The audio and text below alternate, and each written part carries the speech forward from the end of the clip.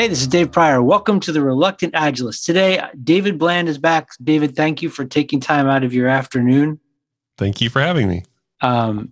David and I used to work together a long, long time ago at a company called Big Visible, but he's gone on to much grander and greater things. He's got a book, Testing Business Ideas, which is 2 years it's been out now, right? Correct. Yeah, 2 years. So what have you been up to? What kind of stuff are you doing? It's a lot of new business, either testing or like new product testing, new feature testing, new service testing. I seem to be pulled to the new of, wow, we have a lot of uncertainty here. We're not sure how to address it. And so a lot of the things from my book and what I do in my everyday coaching and workshops is around how do you like structure your risk and look at it, and then how do you go test? And so it's a lot of helping people deal with a lot of uncertainty, essentially what I'm doing. Okay, cool. For those of you listening, I reached out to David because he sent out his company, Precoil, sent out an email about something he's working on. And it really struck something for me because it's something that I've been trying to improve on in my product owner class. So we're going to talk about assumptions today and assumption mapping. When you're talking to people that are new to this stuff, how do you explain why assumptions are so important to discover and like why we need to be spending time on them? Yeah, I think there's just something endearing about folks where we feel like, oh, we know the answer, or there's like this reality distortion field around us where we feel like, well, of course this will work out, and people tell me I'm crazy now, but they told, like Steve Jobs, he was crazy, and Elon Musk, he was crazy, and it'll work out for me. And I think what I've seen over time is that quite often just doesn't work out. We jump to the things we feel comfortable with. And so if I'm working with like somebody that's technical, they want to just play in code and play in the technology, but there could be this other large thing, if proven wrong, it doesn't matter how much technology you have, it's going to fail. And it's vice versa. Like if I work with somebody in sales and they love selling, but they're not addressing any of the feasibility risk of doing it, right, then it could still fail in a big way. So it's not about like ignoring the things that are hard to do. It's about kind of having a really structured conversation about them and making sure that you're addressing them earlier on just to see if you're even in the right direction. And so I think if we skip over that part and we just build and launch and see what happens, like you look brilliant if you get it right, but so many of us get it wrong. And so I'm just trying to pull people back a bit and try to help them test along the way. Okay. So one of the things that I always talk about in the class is if I'm working with product owners, they've all got executives they report to, and most of those executives have something in their mind that's telling them they're the second coming of Steve Jobs, and they're the one that doesn't need to, like they know. Everybody else doesn't know, like you just said, but these people know. And so the product owners are executing on it. And I always explain it like the product owner's job is to protect the company from itself, or whoever it is saying, I know this to be true. I think it's really just unpacking things that maybe they're worried about, but they're not necessarily verbalizing. Voicing. Okay. Yeah. So when you think about it, it's usually have this nagging feeling in the back of your head when you're working on something or you're looking at a roadmap. It's like, man, I don't really know if this is this is going to work. And so what I try to do, is unpack that stuff and do it in a very structured way, in a very like, I don't know, like my NPR for innovation voice kind of way. Where I'm just looking at it for an outside observer. Hey, what if we kind of tease this apart? What's going to happen?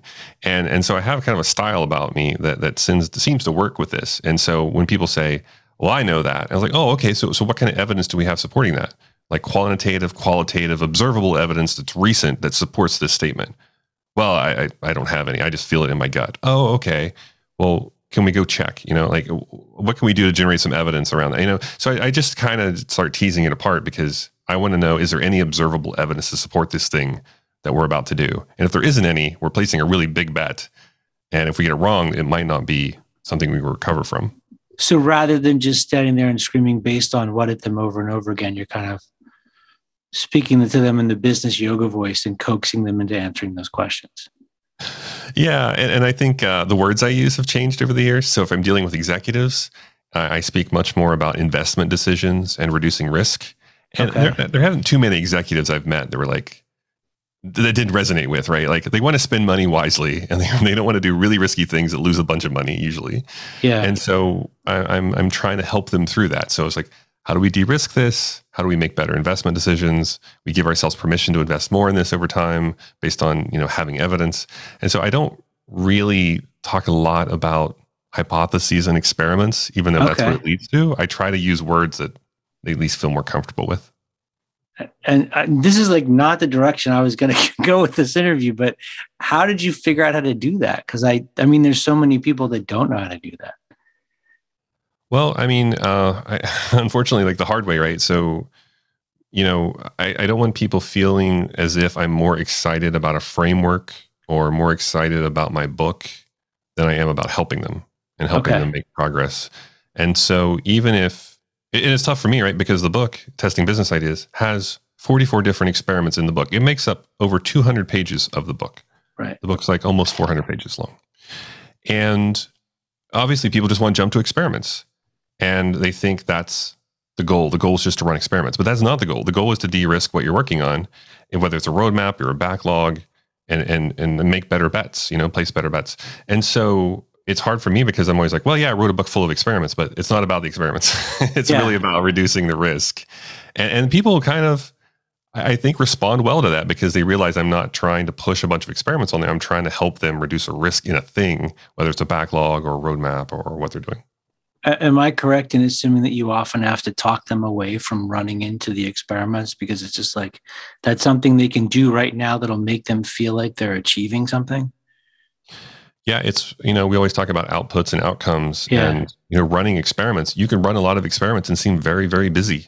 Way back, back at Big Visible when we were working together, one of the big clients I was working with out here in San Francisco, everyone looked really busy because they're running experiments. And where I landed on creating this 2x2 called assumptions mapping, which I learned from other folks like Jeff Gothelf and Josh Seiden and other folks pulling inspiration from in design thinking. I landed on that because, executives aren't excited about experiments, right? They're excited about like moving the needle on something. Right. And so the experiments kind of fall into that old agile trap, right? Of like, oh, we're completing stories, so we must be making progress. Well, yeah, I mean, you're completing things, but are we really paying down the risk? And so assumptions mapping is kind of one of these things that we're just kind of born out of. Wow, I can't give the illusion of progress by just running a bunch of experiments with these teams. Like I have to help them really pay down their risk. And that really challenged me to revisit how I was approaching things. Okay. So I'm curious about one thing. When you're working with people on this, is it more important for you to fall in love with their problem or fall in love with helping them with their problem, like helping them figure out their problem? It's more the helping them figure out because there are certain industries I don't really do business with, but for the most part, I do in like a lot of different industries, right? So from automotive to consumer packaged goods to software, I don't really stick in one specific industry. And so I see lots of different problems, but the framing of the problem, and then, people always say, well, our biggest risk is customers will buy it. And so that's fair. But what I have to do then is facilitate something with them, usually something like assumptions mapping, to get them to tease that apart. What kind of customers? Who are your early adopters? What jobs, pains, and gains are you looking for to solve or create, gains for them with? How do you segment what you're doing? Like how much will they pay initially? Is it recurring? Is it one time? Like I start teasing apart this overarching fear they have, which is customers. I don't know if customers will buy it. To, well, let's break that apart to what kind of customers and how much and what's it look like? And so it becomes something they can test. Whereas this overarching fear that feels like it's weighing them down, the question they don't feel like they're paralyzed. Yeah. Okay. So I'm imagining, I want to talk about what assumption mapping is in a second, but just one more question on this. I'm guessing that after having done it so many times, you can probably see the problems pretty quick, or what appear to be the problems pretty quick, right? I've noticed some patterns over time, right? Because I've been doing this for a while now. And so I can see also really early on if someone's coachable or do they want help. Like I don't want to inflict help on people. That's not my goal. Okay. So, when they're explaining everything away, when they feel like they don't need to test because they're so confident. Like there's all these biases they can check off, right? There's confirmation bias. Yeah. There's overconfidence bias. There's experimenter's bias. There's always biases that I can start to see a little more clearly now, and not just see them, but give recommendations on how to address. And you can't eliminate them, but for example, if I'm working, I do a lot of work with big companies, right? And if I see some product person off in the corner doing all the sorting themselves and everything, what I recommend is, hey, let's do this with more than just yourself. Like bring in some other perspectives, because those biases creep in when you are alone. If a customer said stuff you didn't like really want to hear, you just don't include it, and there's no one else there. So having, there are a couple things I do. I try to have people do things not just by themselves, and then I also try to have them set the bar at least relatively high in their experimentation, so they're not setting the bar so low that they just check the box and go, "Yep, ran an experiment. Now let's go build whatever we wanted to build." Because that kind of behavior doesn't drive real change inside companies. It's just more of a, well, this is another hurdle you put in front of me. I'm going to run that experiment, check the box. Yep, ran experiment, and then I'll go off and build that thing anyway. I'm trying to really help change their mindset, and it's a lot of coaching and workshops and a lot of work over time. Yeah. So if they find a partner, that partner's job is not just to help with the creativity part, but also to basically act as their minder, right? Protect them from the biases that they might not see. Yeah, like a good specific example. I was working with a large retail company, and we were sorting a bunch of interview feedback. So we intercepted people in stores. We did 15 to 20 interviews. Vaguely, if I remember correctly. And we took great notes, and we came back and we started writing them on Post-its, right? And so in the past, what would have happened there is like one person goes off, writes all the stuff on Post-its, and like it's like a beautiful mind or something on the walls, right? They just like put a bunch of sticky notes up and they do everything themselves. But it takes a little longer, but like we did it as a team, right? And so when we were creating these themes of what we were hearing from customers, it just wasn't taking the word, it wasn't translating it all through one person.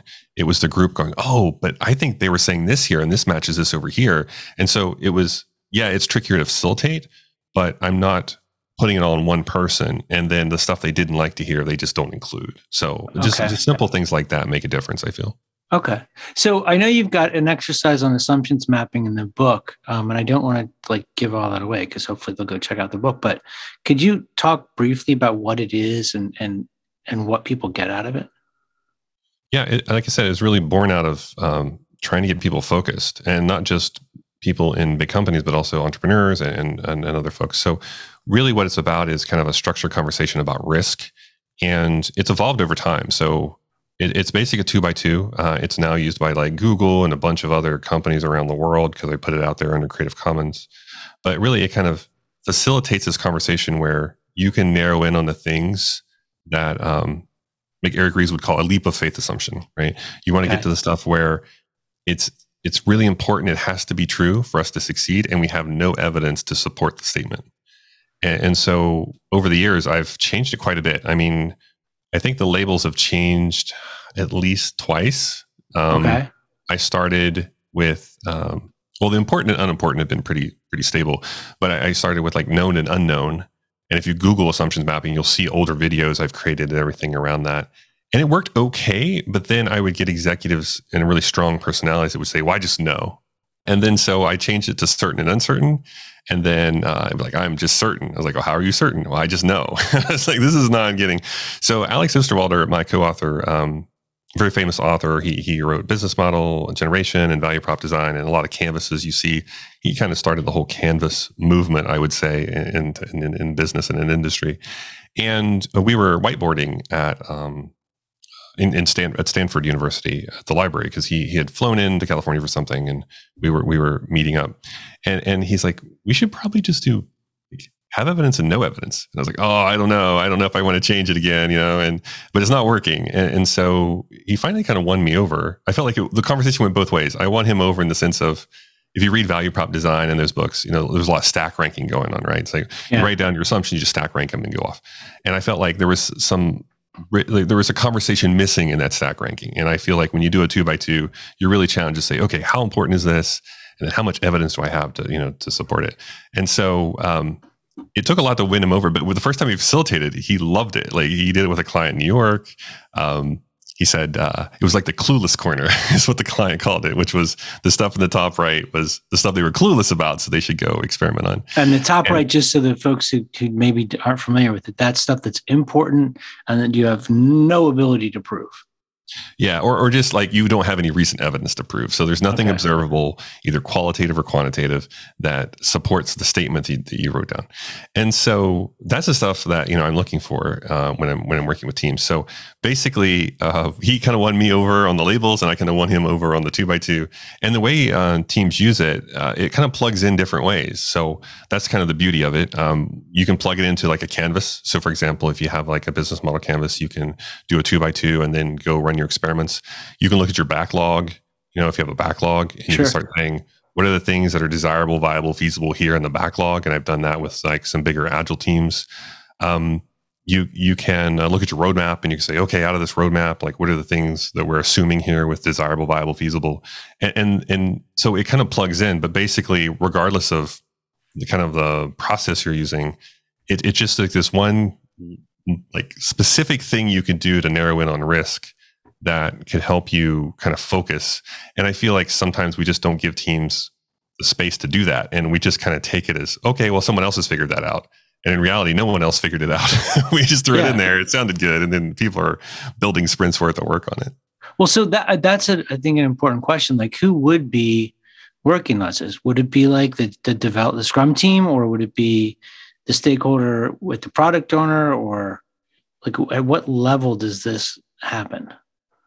So what I've seen work the best, and it's not myself, just me.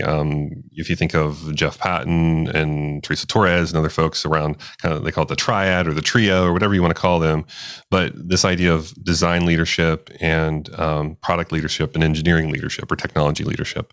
And so you would at least want those folks in the room.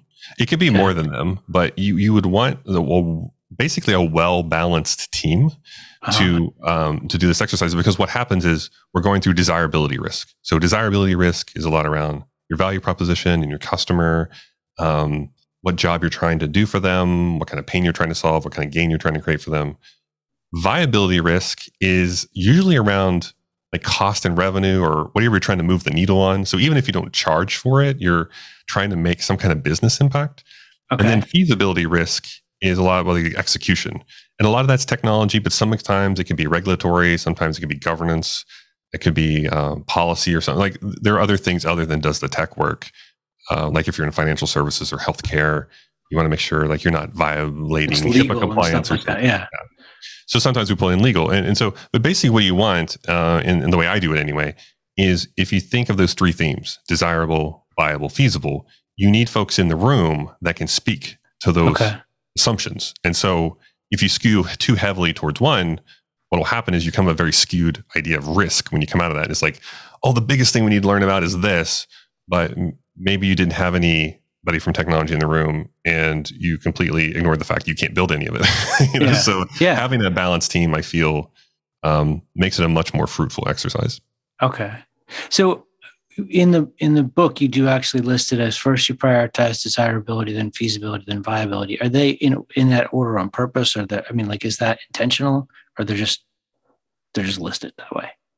That's one flow. The reason that we came to that flow with my co-author Alex Isler, the reason we landed on that flow for the book was that if you get the customer wrong, it's really tough. If you're building something that nobody wants, it's hard to recover from that.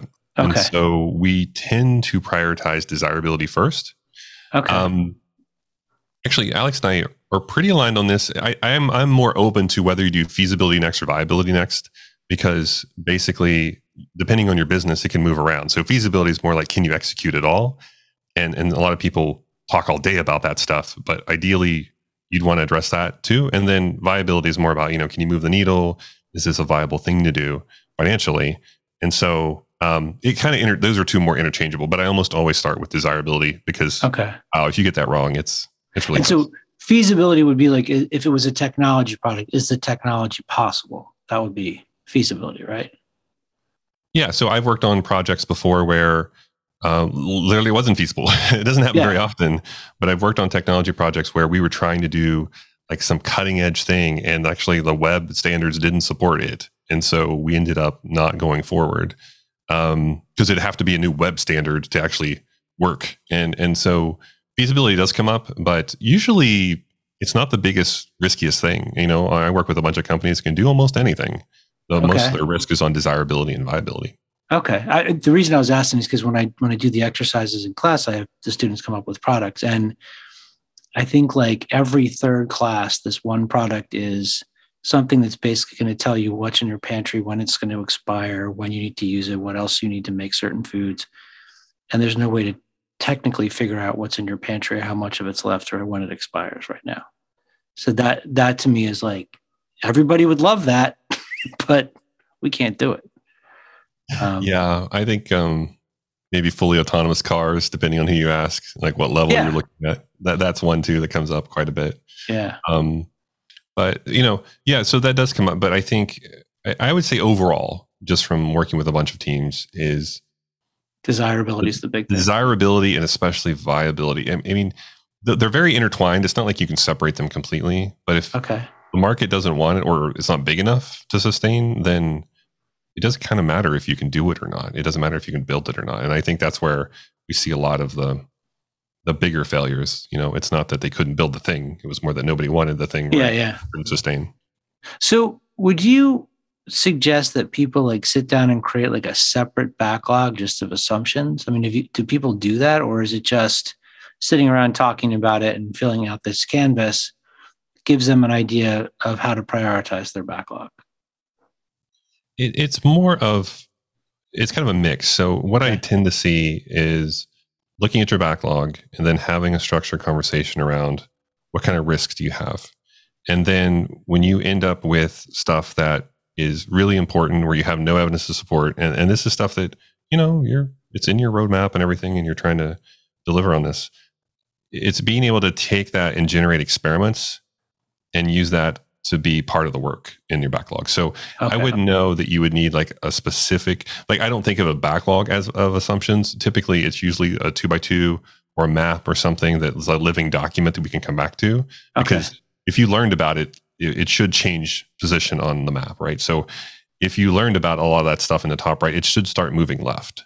It should start being on, we start to have evidence, right, over time, especially if you ran multiple experiments over several sprints. Yeah. But what I love to see, and when I think it's working the best, is when, let's say you had a giant like agile implementation and you're doing this, it's kind of like feeding in like epics and things like that. And you do this 2x2, it should generate experiments that become part of the work. Like if you think discovery delivery, this would be some of the discovery work that you would do to inform the delivery. Okay. So they might become sprint goals then? Would that be fair to say?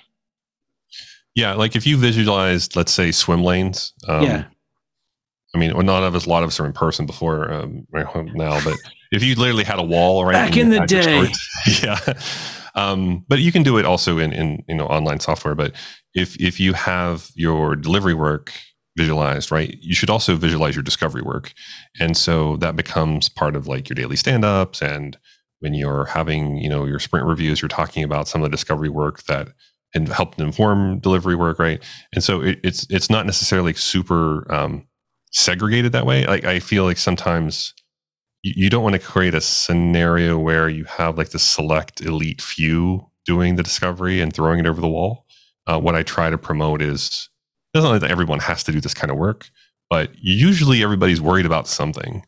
And so giving them space to voice that in a constructive way and then generate work that help address those concerns, I find is kind of like what we would assume would come like modern agile, right? Like as we evolve agile, it's not just about delivering, it's also about discovering what you need to deliver.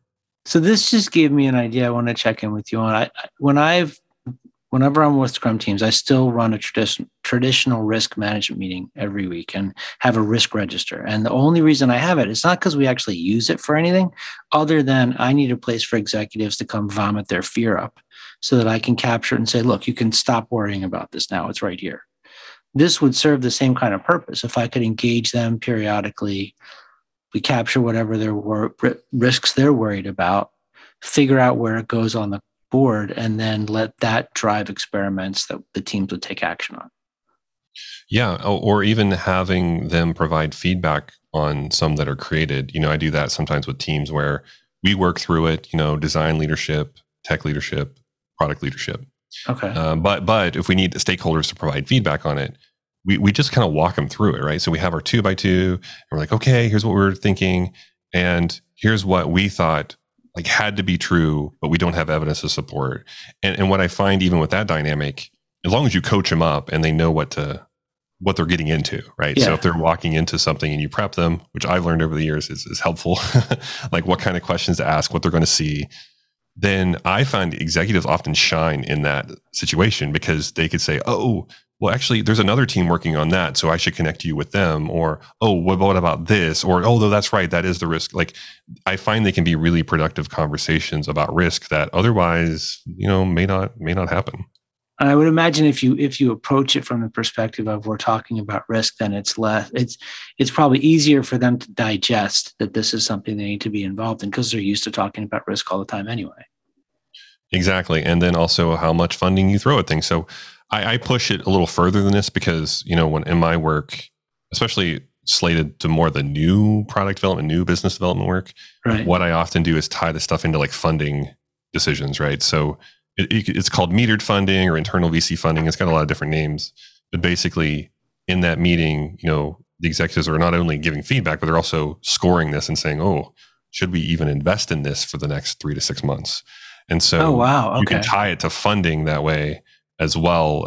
There are some companies doing pretty well at it, but we're still early stages, but it's pretty much like evidence-based innovation, I guess you could call it, where they're placing bets down on evidence and where the risk is and whether or not there's enough leading indicators to go forward. And it's really interesting in bigger companies, almost always people get money for no evidence at all. So it's kind of changing the narrative a bit, going, well, we could give them $100,000. I would imagine that's changing right now, though, right? With the trial and everything. I think it's changing. I feel like maybe it's because of the book. Maybe that's just kind of raised my visibility a bit more. But I feel like I'm getting pulled into companies that are trying to do this more often now than I would say 10 years ago when Lean Startup started. Yeah. We were all trying to promote this stuff, and I felt like it was really early and I didn't see as much real work going on behind the scenes. But 10 years later, I mean, I'm at least seeing promising signs. And in the big scheme of things, we're still probably in the early adopter phase of all this stuff. So hopefully not early adopter agile, but early adopter like other things. So I feel like it's starting to happen more. At least the real work of it's gone through the hype cycle. Now we're really trying to apply it. I feel like we're in that part of the like hype cycle now. Okay. So I want to ask one more question about this. When you were talking about working with clients and I asked if you're able to see stuff, and you said you can see patterns.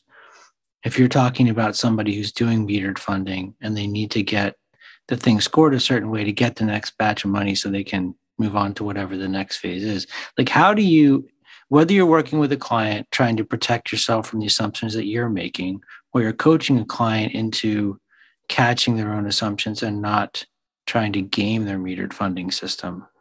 Like, do you have any suggestions for how to do that?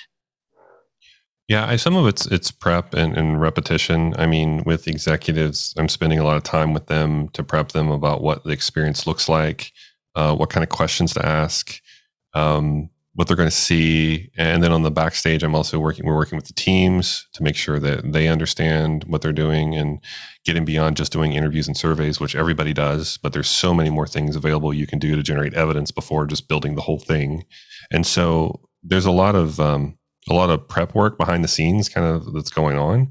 Okay. I don't know if you can eliminate everything. I mean, you can't really eliminate all the biases, but I feel like, let's say you run with it for 12 weeks and you are presenting your work, you should have ran multiple experiments over those 12 weeks. And so when you present like your assumptions map and then the experiments you ran, and here's the evidence that either supports this or doesn't, So I see kind of three things usually come up. One is that you persevere, which is like, hey, this evidence is actually really good. We just need more of it. We need maybe a couple more people on the team and a little bit more money.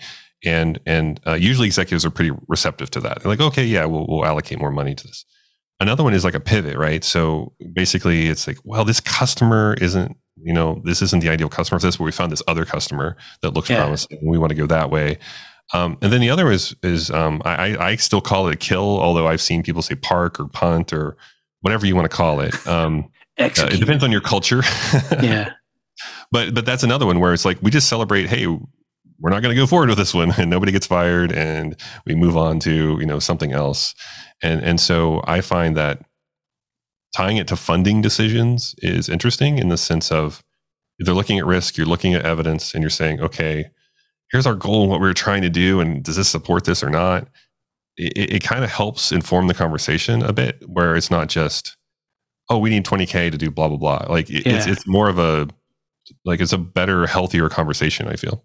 It's a lot less romantic though. I mean, you're making it like a mature, sensible, responsible decision as opposed to just give me the money and I will make lightning come from the sky. It's true. I feel a little bit like the Penn and Teller of innovation sometimes, where it's like, this is how it really goes.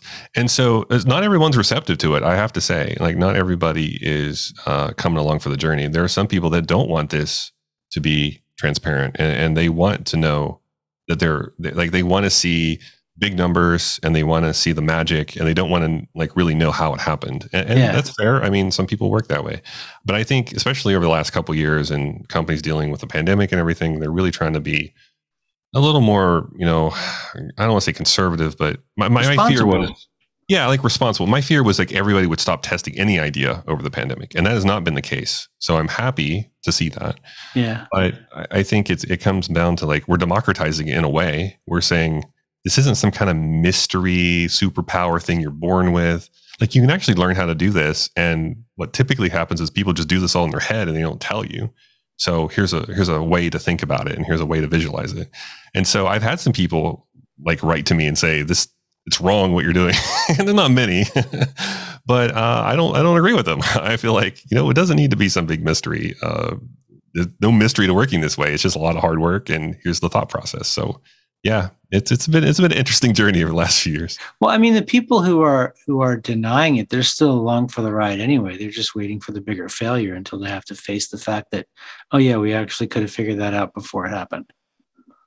Yeah, and maybe everyone's history and their career journey is unique, right? But I feel like I experienced this really early on in my career, going to startups out of college, and I learned a lot of things the hard way, and I've worked on things nobody cared about and slept at my desk over the weekends to the detriment of my personal relationships. And I kind of learned that early on. It wasn't I went to a different kind of job and had all kinds of success and then failed really big later in my career. I experienced it pretty early. So maybe that kind of biased me in how I approach work. But you're gonna fail in some way sooner or later. And I think being able to deal with it and speak about it and structure it and feel like it's not the end of the world. I mean, there's a lot of work to be done.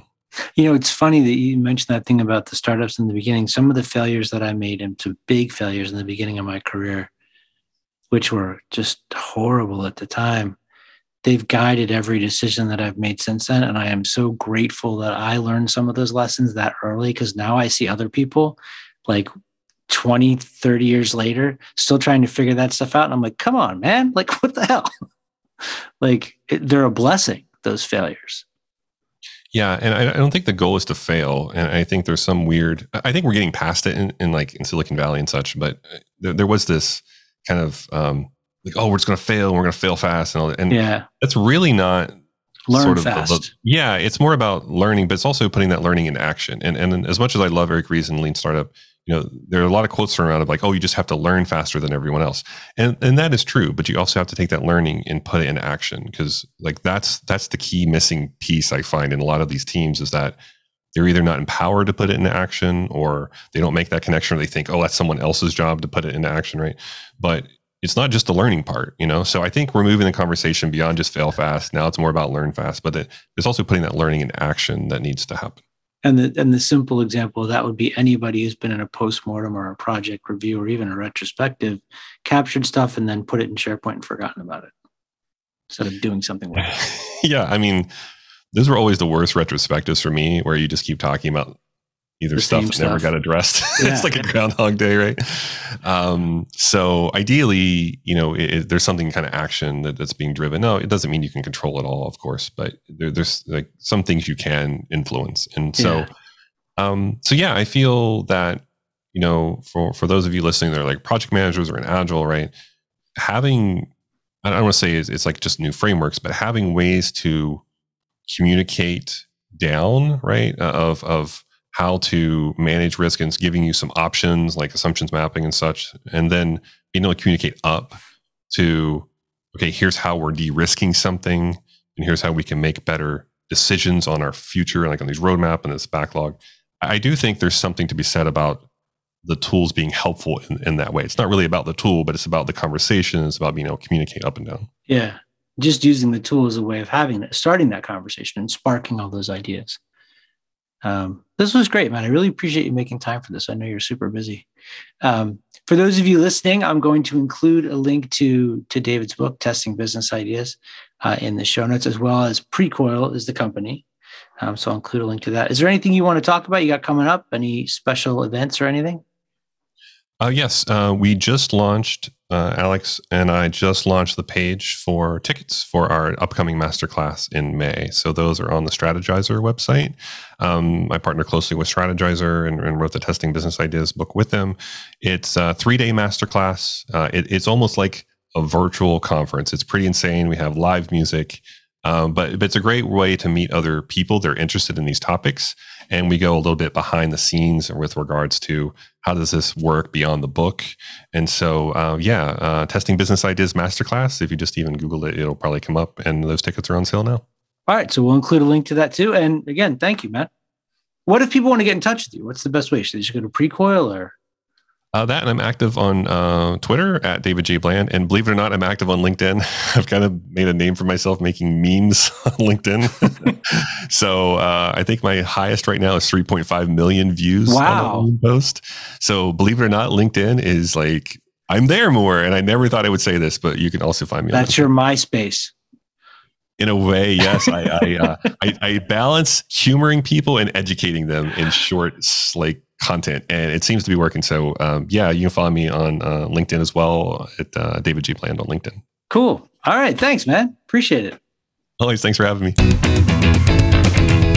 you learn to work the old way, but the new way is what you need, my job's to make that switch from old to new.